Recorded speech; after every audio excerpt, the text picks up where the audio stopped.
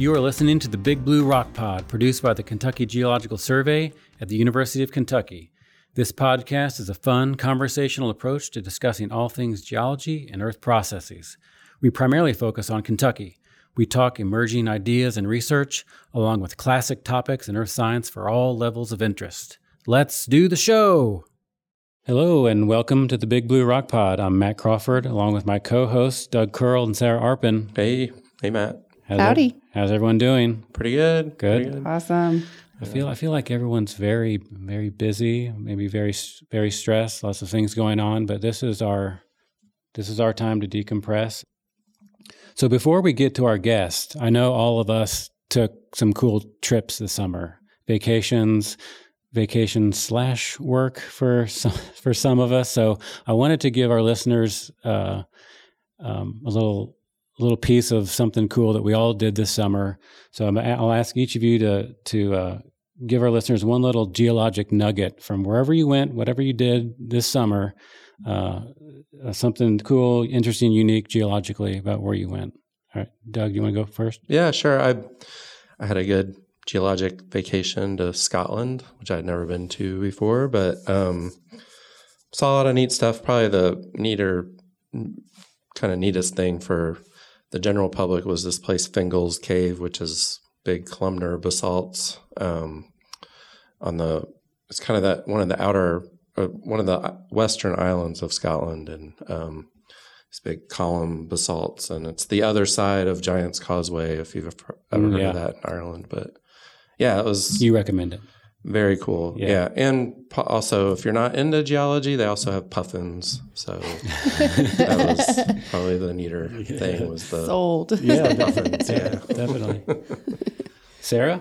Cool. So I am also working on my PhD right now, in addition to working here at the survey. And so my research is actually in the Bob Marshall Wilderness in Montana, where I'm looking at alpine caves and karst and the hydrogeology of this specific karst area. And so the top couple thousand feet of the mountain is Devonian limestone. There's a large cave system on the mountain with around 14 entrances. It's over 9 kilometers long. But in total on the mountain, there's over 100 cave entrances and more exploration ongoing. So I just got back from about 30 days in the wilderness of Montana. So pretty stoked. Yeah, that's awesome. Marmots, no puffins. Marmots. There are marmots. There are ornery deer that will suck the salt off your clothing. And so that's fun. What'd you do, Matt? Okay, mine is a plug for Dinosaur National Monument. I took a trip out west this summer with my family, and we went to Dinosaur National Monument. It's located on the northern edge of the Colorado Plateau, so the park straddles Utah and Colorado, sort of in the high desert. It's fascinating and beautiful. I mean, it's sort of this intersection of distinct geographic and biologic regions. The geology's beautiful and fascinating. The paleontology is the big draw there, but the structural geology is very cool and complicated and fascinating. Beautiful rocks.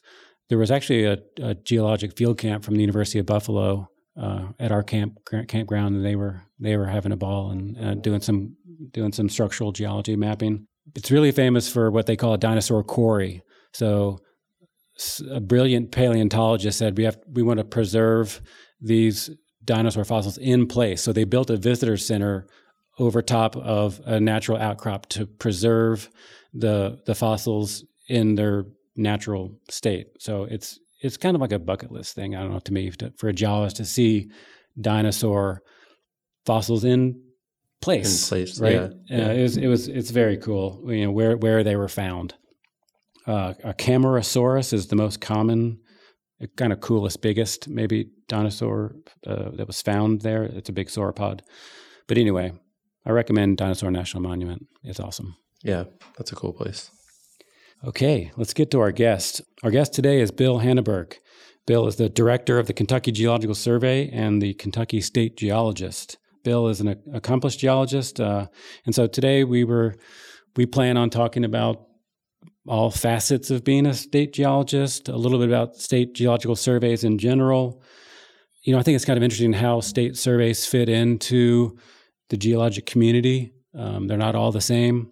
And then we can get into research and outreach and other stuff with surveys and Bill's work. So, Bill, welcome. I'll ask you to introduce yourself, a little bit of your background, what you like to do, what you do at the moment. Take it where you will. Yeah, thanks. I'm glad to be here this afternoon. So I can start with sort of a really quick biographical tour, at least as my life as a geologist. But I grew up in Cleveland, Ohio, not too far from Lake Erie. And actually, one of the first things I learned is we had a bunch of roads that were named Ridge, like Center Ridge and Butternut Ridge. And those were all ancient Lake Erie beach ridges. So it was kind of an early introduction to geology. And I became interested in middle school and high school. And we had a really good science program there and some good geology teachers. And I went to Bowling Green State University in Ohio, the other Bowling Green. We like to call it the real Bowling Green. And got my bachelor's in geology there and went on to the University of Cincinnati for graduate school and did a master's project doing structural geology in the Appalachians in Western Virginia. And then took a year off and I worked for a really tiny oil and gas company in the Appalachian Basin, working in Southern Ohio mostly. And then came back and finished my PhD. And there was a interesting job open at New Mexico Tech, at the New Mexico, what was then the New Mexico Bureau of Mines and Mineral Resources, which is basically their state geological survey. And it was kind of similar to this. It was within the university system. New Mexico Tech is a tiny place compared to here. When I was there, I think there were barely 1,000 students. And it started off as the Territorial School of Mines in 1889, before New Mexico was even a state. And the State Geological Survey was located there. And my job there was engineering geologist, although I spent about half my time working on groundwater, some really neat issues having to do with water resources in New Mexico, and working with a really amazing group of people. We had a team that worked out the modern day hydrogeologic framework of the Albuquerque Basin, which is a very structurally complicated basin. It's in the middle of the Rio Grande Rift. And it was actually really gratifying because the city of Albuquerque and the state of New Mexico actually used a lot of our findings, for example, to move forward with an intelligent water use plan. And I also worked on things like landslides and hydrocompactive soils, and we had some seismic hazards there. And after about 10 years, I was the assistant director and a senior scientist, and I thought it'd be interesting to live in Seattle for a while. So my wife and I talked about that, and we moved across the country, and I started consulting just as an independent consultant, which was an interesting experience. Maybe it's not something I would recommend to move across the country, not to a city where you don't know anybody and start consulting. But I ended up working on some really amazing projects.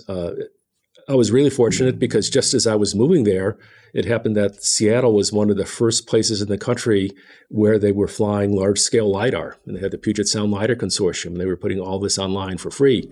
And I thought, well, maybe I should learn how to use this. And that turned out to be a big part of my consulting practice, was doing digital terrain modeling. Eventually, I started doing 3D rock slope modeling, and I was always trying to do consulting projects that I thought were scientifically interesting and stay active in publishing and not just doing it to make money. For our listeners, sorry, we talked about LiDAR last episode, so everyone should listen to the GIS episode with Kent. We got into some LiDAR there, but that's right. Go ahead, I listened Bill. to that the other day. That was a really interesting conversation with Kent. But yeah, LiDAR is a tool, if I look back over the past 20 years or so, that has really revolutionized a lot of aspects of geology to the point where now, I think in a lot of cases, you can argue you can do a better job of mapping in our digital earth analysis lab with a good LiDAR data set than you can if you're out there on a steep hillside covered with blackberry bushes and it's raining and you're cut up and sweating and cursing, and you can miss a lot of things that way. So I did that for about 12 years, I think, and was actually giving a talk in Houston about using airborne LiDAR for land-based things. And there happened to be somebody there who worked in deep water geohazard assessment and 8, 10, 12,000 feet of water, who saw the presentation. And he turns out he was the principal geologist of the company I eventually went to work for, Fulgro Geo Consulting. And he said, well, that's really neat. Come up to my office and I want to show you some stuff. And would you ever be interested in working on that? And it that was also an amazing opportunity to go from working with airborne LiDAR to basically LiDAR quality bathymetric images in very deep water and looking at the geomorphic processes there. And also before I went to work in Houston too, one of the other things I'm really glad I did is got involved in some Himalayan field work, mostly through Lewis Owen at the University of Cincinnati, and published a number of papers on Himalayan slope stability, worked with a Nepali civil engineer on his master's thesis project and helped him revise that.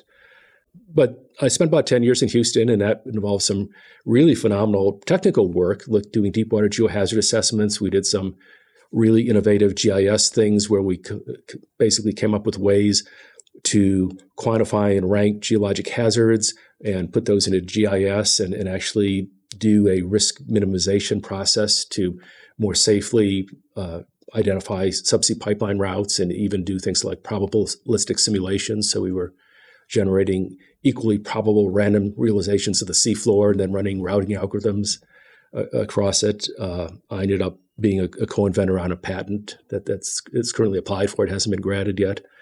So we got to do a lot of neat stuff there. The downside is it was highly proprietary.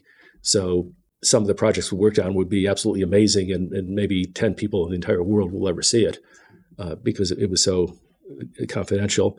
And then a job opened here, and somebody nominated me, I think, to the search committee and asked if I would at least talk to these people in Kentucky as a favor. And I said, well, okay, but I'm not leaving Houston, but here I am. Talk about the role of a state geologist in general. I mean, in my mind, it's someone who has to wear a lot of hats. I know you do. You like to do your research. You're also research faculty at the department across the street. You manage a lot of people. You talk to state legislatures. So, how do you mesh all those things? And do all state geologists have to kind of wear a lot of hats? I think they're all different. Yeah. Just because of the different settings. About 40% or so of the state geological surveys are within universities, like we are here at UK, and the other 60% are in executive branch agencies. So they're in departments of natural resources or Department of Conservation or something like that. So I think that distinguishes between sort of two main classes of geological surveys. And I think we all do a lot of important and similar work, but I think working in a university setting is a lot different than if you were working in an executive branch agency setting. And that's one thing I really enjoy about the job here. In terms of the state geologist, I think it's actually a two-part job. So there's the state geologist part, which is being maybe the senior scientist in the state when it comes to geological kinds of things. And there's the director of the survey, which I think is more of the administrative side, things like budgeting and personnel and strategic planning and so forth. So I do both. And then because of the particular details of my appointment here, my official job, if you call it human resources, it says I'm a professor. It doesn't say anything at all about state geologist. And it turns out I'm a professor who has 75% administrative duties and 25% research duties, which to me is attractive because I am still expected to be an active researcher and publishing and collaborating with others. And that's pretty much how my week gets divided up. Some days it's more like 5% research and 95% administration, but it varies. I sit on various boards and committees. I'm on the State Geology Licensing Board. I'm on the Geographic Information Advisory Committee. I'm on the advisory boards for other centers here at UK, like like CAR, the Applied Energy Research Center for Applied Energy Research. I always want to say alternative energy research, and maybe they'll get there someday. I was saying, no, alternative is not quite the right word yet, but it's applied energy research, the new Center for the Environment, the Water Resources Research Institute. So on boards for that. I'm also on national committees. I was appointed by the Secretary of Interior to be on the National Geospatial Advisory Committee for a 3-year term. And that involves people representing the interests of the federal government in the states and local and county governments. And we meet several times a year to discuss very high-level strategic things like the national spatial data infrastructure. and how the entire country is going to move forward, and particularly how the government is going to be able to support that, and even what the spatial data infrastructure is. Is it an abstraction, or is it something concrete like the actual computers wired together? And what is it going to be 25 and 50 years down the road? And how do we prepare the country for that? Yeah. And another hat you have to wear quite often is talking to the media. And so I know you've done a lot of that the past week or so, considering the catastrophic flooding in eastern Kentucky. The flooding, the landslides has been devastating, but you got a lot of calls from media outlets. I mean, wanted to know about the geology, about flooding, about mining, about climate change. So maybe say something quickly about that recent endeavor. Yeah, I ended up doing so far 22 different media interviews. Wow. Ranging from local outlets here in Lexington. I was in Lex 18 yesterday, and WEKU, some of the other local stations, all the way to the weekend before last. I was on the BBC World News live spot on television, and the China Global Television Network called me. Just because everybody has heard about the incredibly tragic flooding we've had in eastern Kentucky, and it's attracted more attention than any natural disaster I think I've seen, maybe even the tornadoes we had last fall. But they all wanted to know, especially from the people who weren't from Kentucky, what it was like, what's the terrain like. They'd maybe seen a few pictures and they'd read about this terrible flooding. So they wanted to know what the terrain is like. They wanted to know why flooding is such a problem there. And of course, some of it's inescapable, that it's steep mountainous terrain with very narrow valleys, and there are very few places to build except on floodplains. You can't really avoid it. The other things they were really curious about were climate change and our legacy of coal mining. And just about every one of the reporters asked about those, particularly about climate change. And I'd say most of them also asked about the legacy of coal mining and whether or not mining made the flooding worse. And that was, I think, very challenging, because we always want to convey an accurate and a rigorous scientific message, because there are a lot of people out there who will say it's flooding and there's coal mines, so the coal mines must have made it worse. And I think one of the most important things we can do, following our objective of providing unbiased information, is trying to factually explain what we know and what we don't know, and what we can infer and what we might be able to infer if we had more information. Yeah, that's well said. So I have a few notes here about state geological surveys, and I'll just read this really quick. I thought it was kind of interesting. We can expand on it or not if we want, but a couple of things I thought would fit in good to the conversation here. There is a American Association of State Geologists. Is that it? AASG, American Association? Oh, it's Association of American State Geologists. Yeah. Founded in 1908, their mission seeks to advance the science and practical application of geology and related earth sciences in the United States, its territories, commonwealths, and possessions. The first state survey, the website said, was in North Carolina. I didn't know that. And that was founded in 1823. By 1840, there were 15 state geological surveys. KGS was founded, and its roots go back to 1838. And we became part of the University of Kentucky in 1948.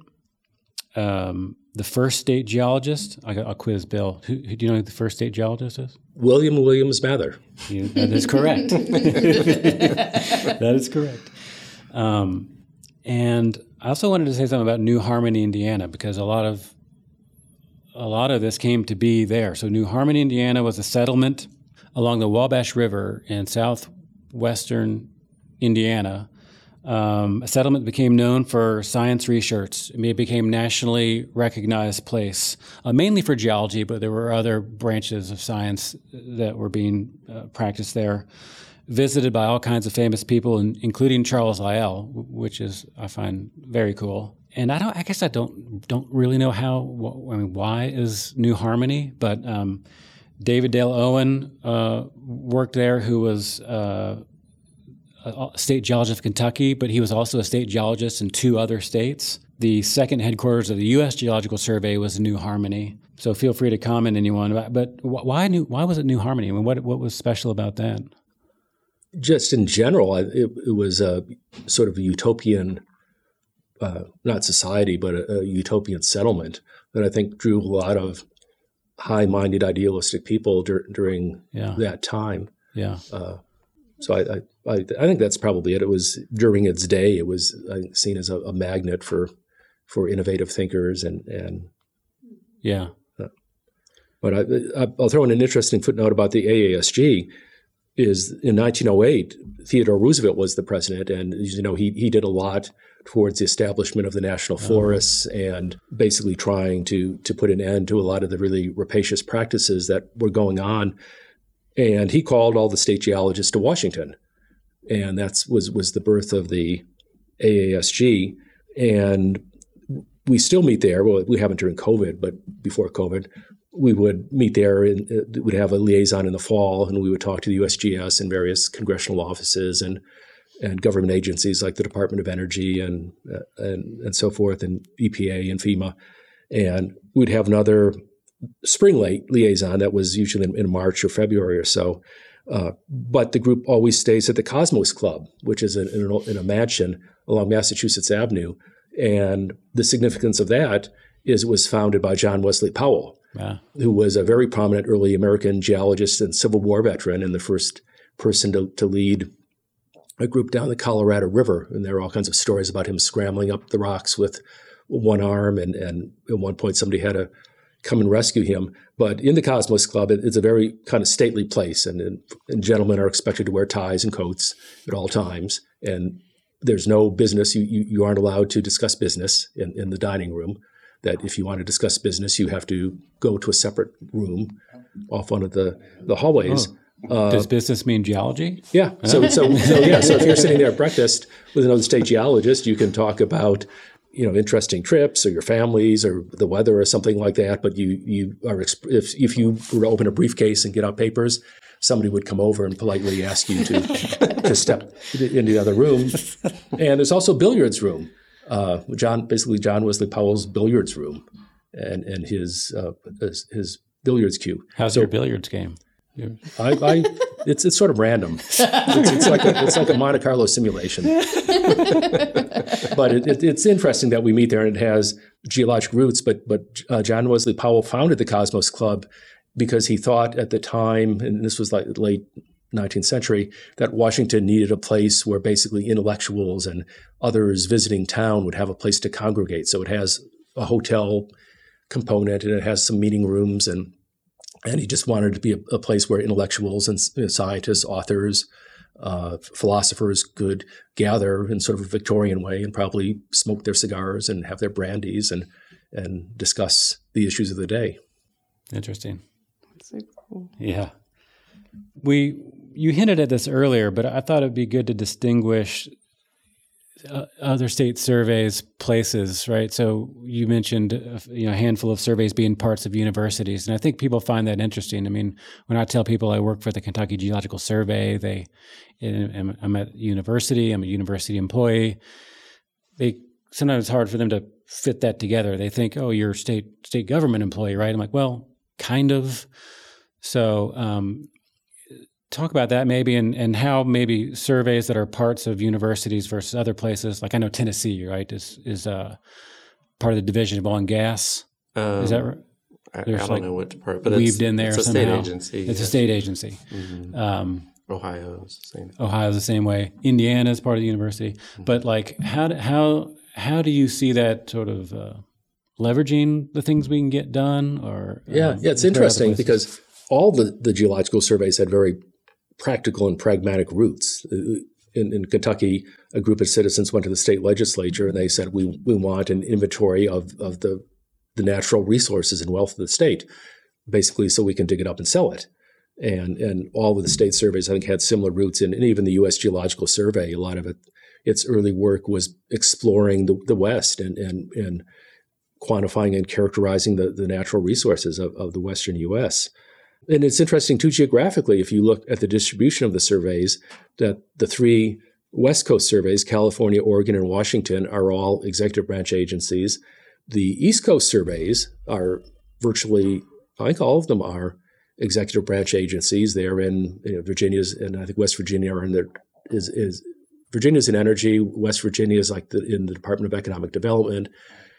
Pennsylvania's in natural resources. So the coastal surveys tend to be executive branch surveys, and then you have this big swath through the heartland where the surveys are typically in either land grant universities like we are, or if you look at Illinois and Indiana, the land grant university is Purdue, but they're in the flagship university at least. Minnesota, Wisconsin, they're all Texas, which is the biggest of them all. Louisiana is part of Louisiana Tech. Oklahoma is part of the University of Oklahoma. Then when you get to the mountain states, New Mexico, where I used to work was in Mexico School of Mines. Colorado's within now the Colorado School of Mines. They haven't always been there. Arizona's in the University of Arizona. That was a recent move as well. Arizona used to be in the university, then it moved out, and then it moved back. Nevada is in the School of Mines in Nevada and Montana. So you have the swath through the center of the country in the Rocky Mountains where the surveys are either in land grant universities or former state or territorial schools of mines. And then we get again to the West Coast where they go back to executive branch agencies. And I'm not sure why that is, except the idea of a land grant university, if you look at when it started, the East Coast had been largely developed and you had all these growing states. And it seems like the kind of work we do at KGS and other geological surveys fits in really well with the land grant idea that these would be practical universities where they taught engineering and mechanical, I think they used to call it the mechanical arts, in addition to philosophy and literature. So I think if you look at the role, and especially our modern day emphasis on science and the public interest, we fit really well into a university setting. And we also have a lot more freedom to develop some of the collaborations we have with right. people working down the street in our medical campus, people in epidemiology and nursing and public health, and even the collaborations we have with people like Kegel in science communications. That ended up with me going to the Rhetoric Society of America conference in May. So if you think all the possible things you would imagine doing as a geologist, probably going to the Rhetoric Society of America conference wouldn't be in the top 10, but it was a great experience to go there and just see and spend the better part of a week in technical sessions with people whose business it is to think really hard and deeply about communication and how we communicate and how we persuade or don't persuade. So that was a neat experience as well. And that would have never happened, I think, if we were an executive branch agency. So I think being in a university affords so many opportunities to develop these really innovative and unique collaborations. Yeah, I agree with that for sure. We collaborate a lot with some folks over in civil engineering. That's been quite fruitful over the years. Our landslide group is a flourishing small group that has people from earth and environmental sciences and civil engineering.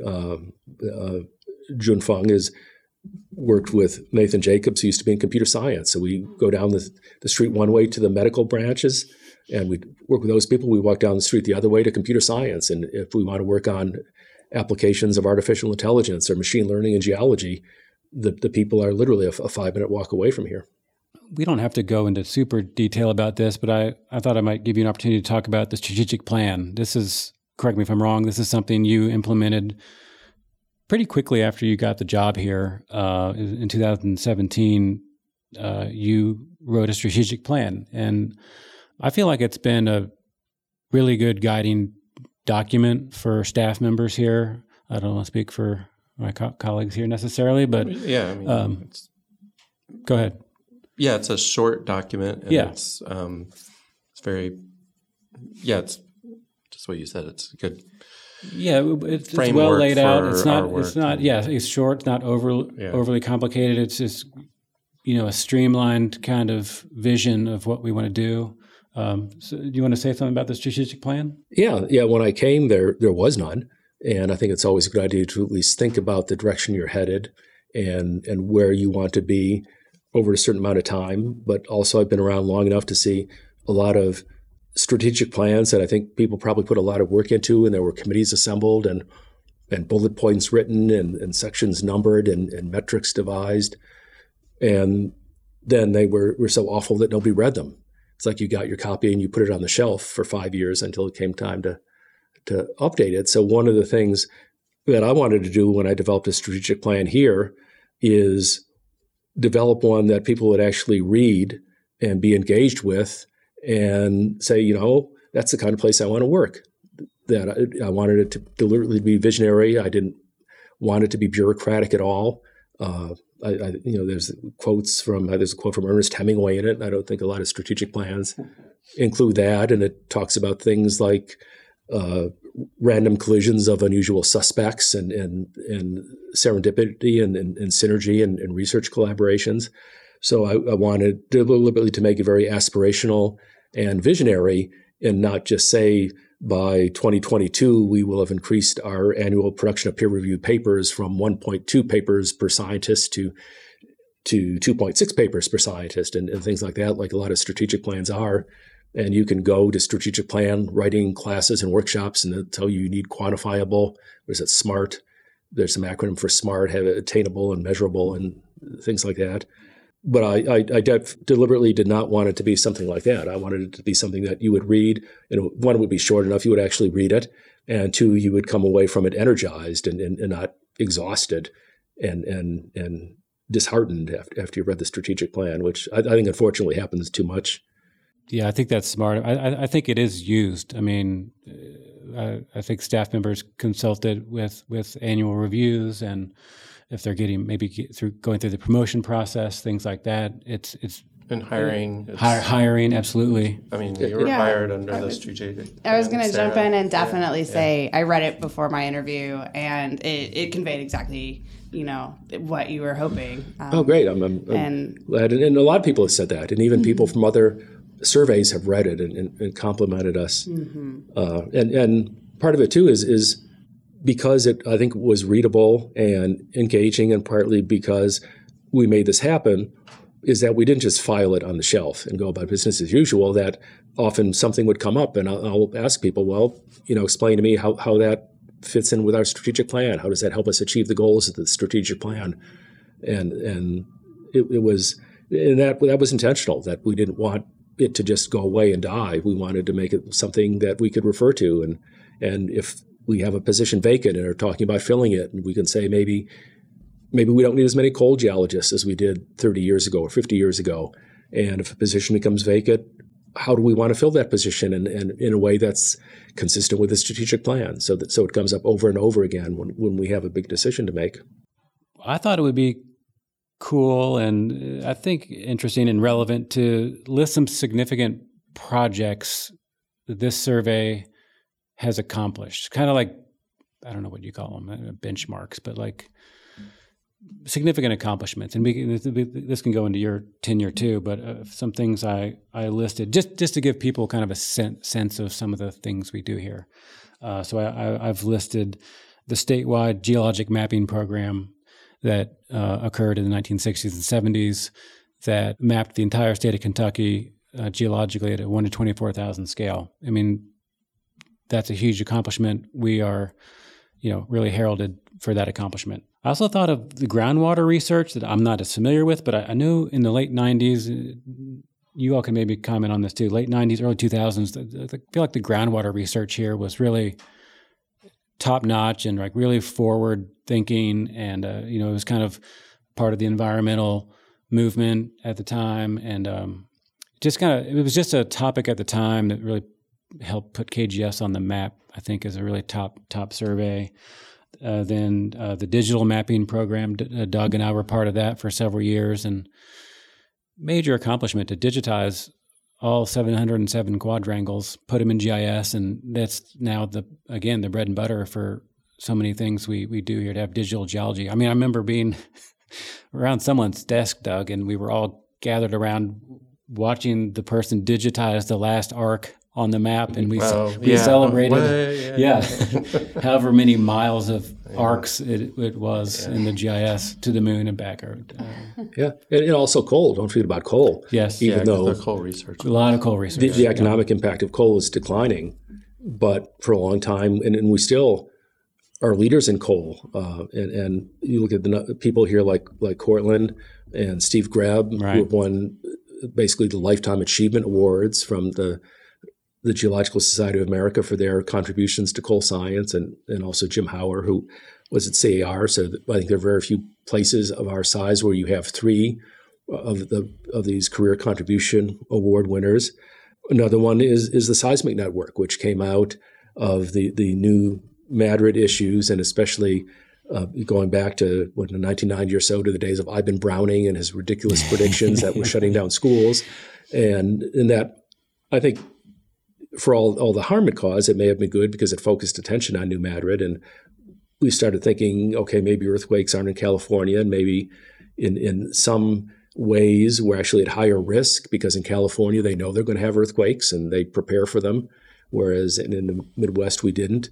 But if you look around, we are really one of the few geological surveys that maintains a seismic network. They've been setting one up in Texas because of all the fracking-induced seismicity, but ours is probably the biggest and most robust, at least that I can think of off the top of my head, of any seismic network that's run by a state geological survey. So that's for the record. I cut school the day Ivan Browning had that predicted there'd be a large earthquake. I was like, I think I was a junior in high school. I was like, I'm not going to be caught in high school today. Right. You don't want to be there. I went out to lunch. And the mapping program that you mentioned is truly unprecedented, and no state has come anywhere near close to that.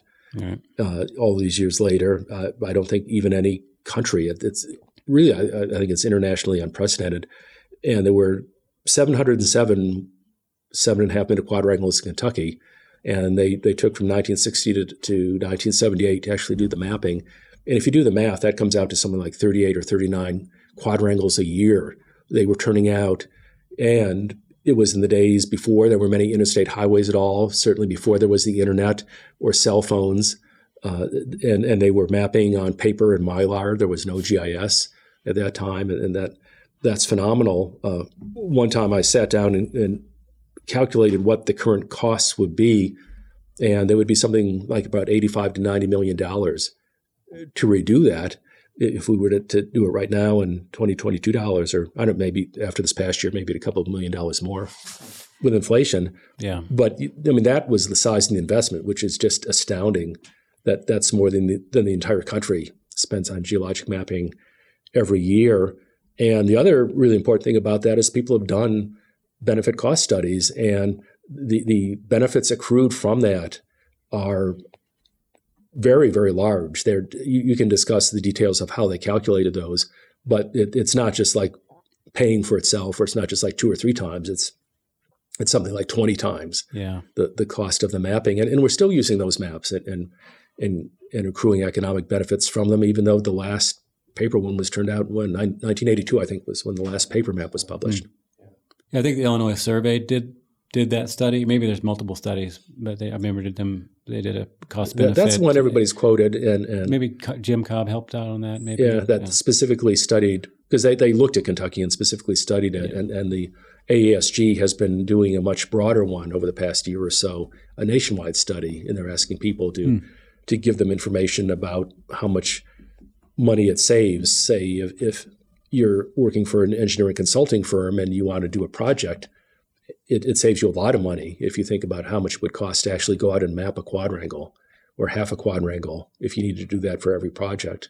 And that's how the savings add up so quickly. It's like millions of dollars just rolling by your eyes, and in terms of the money that having these maps, and especially now having them available digitally and online, saves. And in terms of disasters avoided, in terms of construction mishaps, and not having to reroute things, or finding out, wow, there are sinkholes around here, that it has tremendous value. Yeah. I thought of a few other, I think, major projects. Like, don't we have some of the oldest oil and gas drilling fields in the country? I think that was pretty. We have some of the oldest wells in the country, and a very robust oil and gas database that's, that started in the 70s, was building that database. So, I mean, that's. That, and then like our core facility and our core collection is something that's pretty important, I think. And then one of the big things I really like to wrap my head around. We were talking at the beginning about the start of the founding of KGS. And so we said, that we root back to 1838. So I really like to just do the math on that. 184 years of data.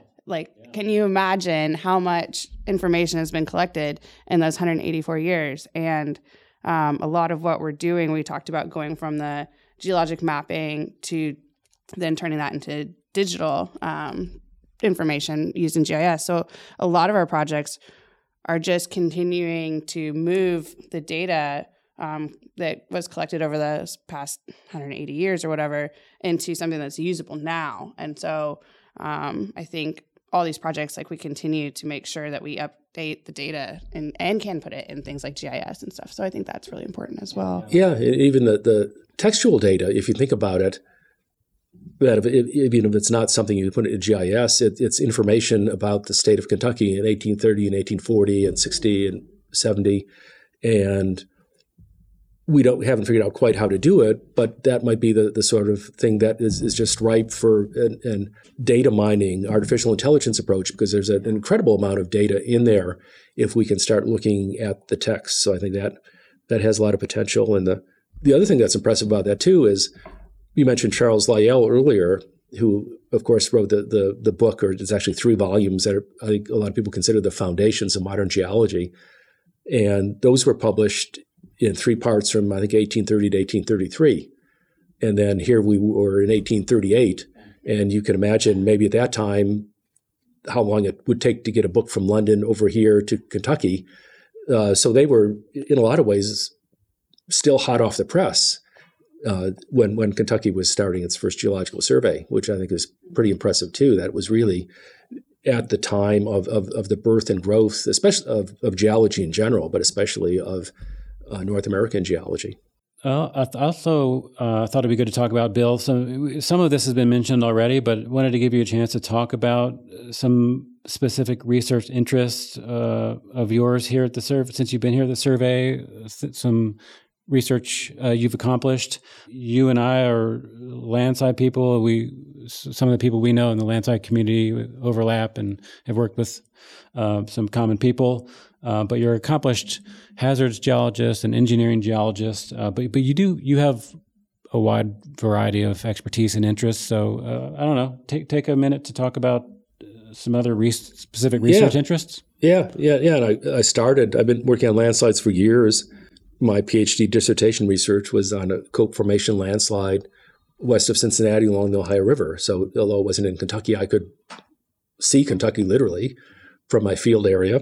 And we have a lot of the same problems here. And I got in that kind of accidentally because I like geomechanics and structural geology, and just took some groundwater classes, and the concept of pore pressure and effective stress seemed to tie together geomechanics and hydrogeology. And there was a convenient field area, and I wanted to finish my degree. And here I am, like 35 years later, still working on landslides. And so that's been a continuing theme, and especially not just looking at the academic aspects of landslides and, say, landscape evolution, which could be fascinating, but looking at the societal impacts and how do we deal with those as hazards, and how do we communicate the hazards, how do we assess the hazards and risks. So, and that's something I'm really glad to see that we're continuing to do here, and doing some things that I think are models for a lot of other places. The way we're now combining airborne LiDAR with things like machine learning algorithms, and bringing in information about infrastructure and the costs of hazards.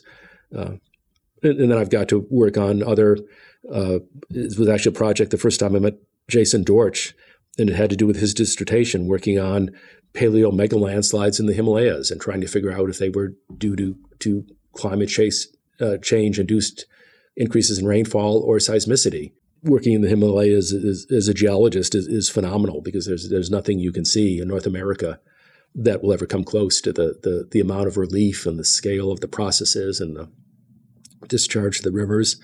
So that's always been a theme. And even when I was doing marine stuff, we would deal with submarine landslides that you'd measure in cubic miles and could run out for tens of miles under those conditions, and trying to figure out would they ever occur again, and what are the safety issues. And in that case, it had to do with offshore oil and gas development, but some of it was even, could they cause an onshore tsunami?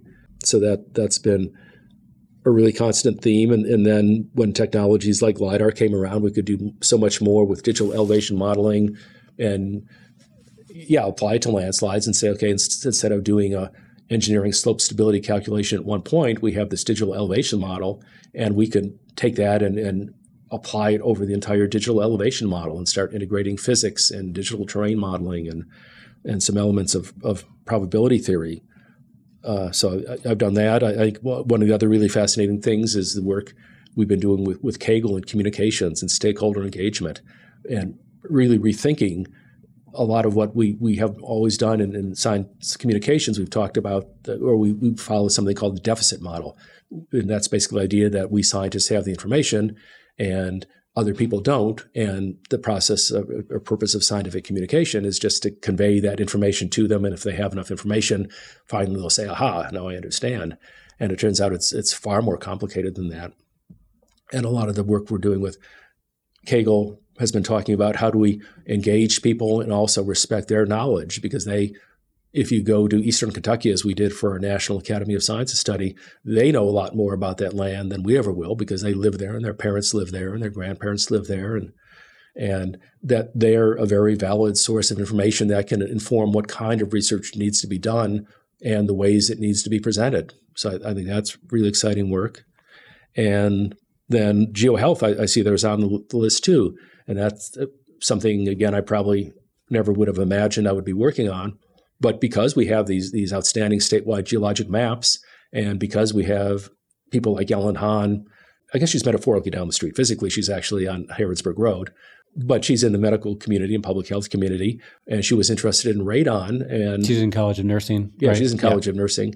And radon comes from rocks. And Bethany Overfield, who used to work here, made that connection and started off this collaboration to where now, because of all those things converging, we have probably the country's most sophisticated geologically based indoor radon potential map. That previously they would map radon potential by counties or census zones.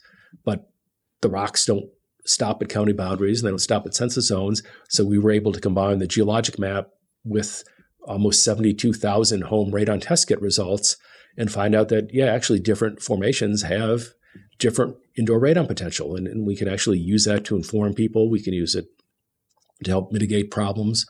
And that's led to a lot of research, even some of the things we're doing now with we call it the radon drone, but it's actually, we have an airborne spectrometer we're trying to learn how to use with our drone to eventually to be able to make radon potential maps of an area. Say before you build a subdivision, you can find, are there radon hotspots there? Because if you're going to mitigate a problem, it's far less expensive and simpler to do it before you build the house or while you're building the house than after you build the house. I flew it this morning. Yeah, I went out with Drew and Alex, and we flew it at this field near Earl. So and that's really cutting edge research. If you go to a conference and you tell people we're flying a radon drone with a spectrometer on it, that's ears perk up. They're amazed. Yeah. So it's another area where I think because we are in a major research university, and you have to give a lot of credit to UK that they're constantly striving and now are, by some measures, one of the top 25 public research universities in the country. And being in that kind of environment is really energizing and makes you aspire to keep doing better things. We're approaching 50 minutes here. Really thank you for your time, Bill. I maybe wanted to end on sort of a big question, kind of career trends in geology. Where is geology research going? We talked to Mike McGlew a few episodes back. He was on the Bourbon episode, but I've talked to him some about the majors or in the department and numbers kind of declining, which is a little bit alarming when there's such a need for earth scientists. I think I'm biased, probably, but there's lots of important, complicated issues, and geology is needs to be a part of that. I don't know. Where do you see careers in geology trending, research-wise, people-wise? Yeah, that's an interesting question because, one, the declines aren't limited to UK. I think we're seeing them a lot of places. In fact, even Ian Stewart, who's visited here and spoken, a very well-known is actually a Scottish geologist working in Great Britain, has talked about it there and reimagining what geology is going to be like. And I think there are a number of factors contributing to it. One, that historically, if you're a geologist, odds are you would either go into oil and gas or mining. And then maybe some people would go into environmental things or groundwater. But the lucrative career path was to go in mining. And if you go to the Geological Society of America meeting and look at who the platinum sponsors are with the big signs, it's Exxon and Chevron. And we have that legacy. And if you look back at it, as people are starting to do, it's in a lot of cases a very colonial, racist legacy. And I think a lot of young students are looking at it and saying, do I really want to go into that field? And a lot of departments are that you might have the Exxon Sedimentology Lab or the BP endowed professorship. And students are saying, hey, I want to make the world a better place. And this department is like funded by oil companies, and they're a fracking department or something like that. So I think that discourages students. So I think part of it's an image problem, because we clearly are going to need resources. If we shut off oil tomorrow, it would be catastrophic. We need to figure out a way to ramp down intentionally.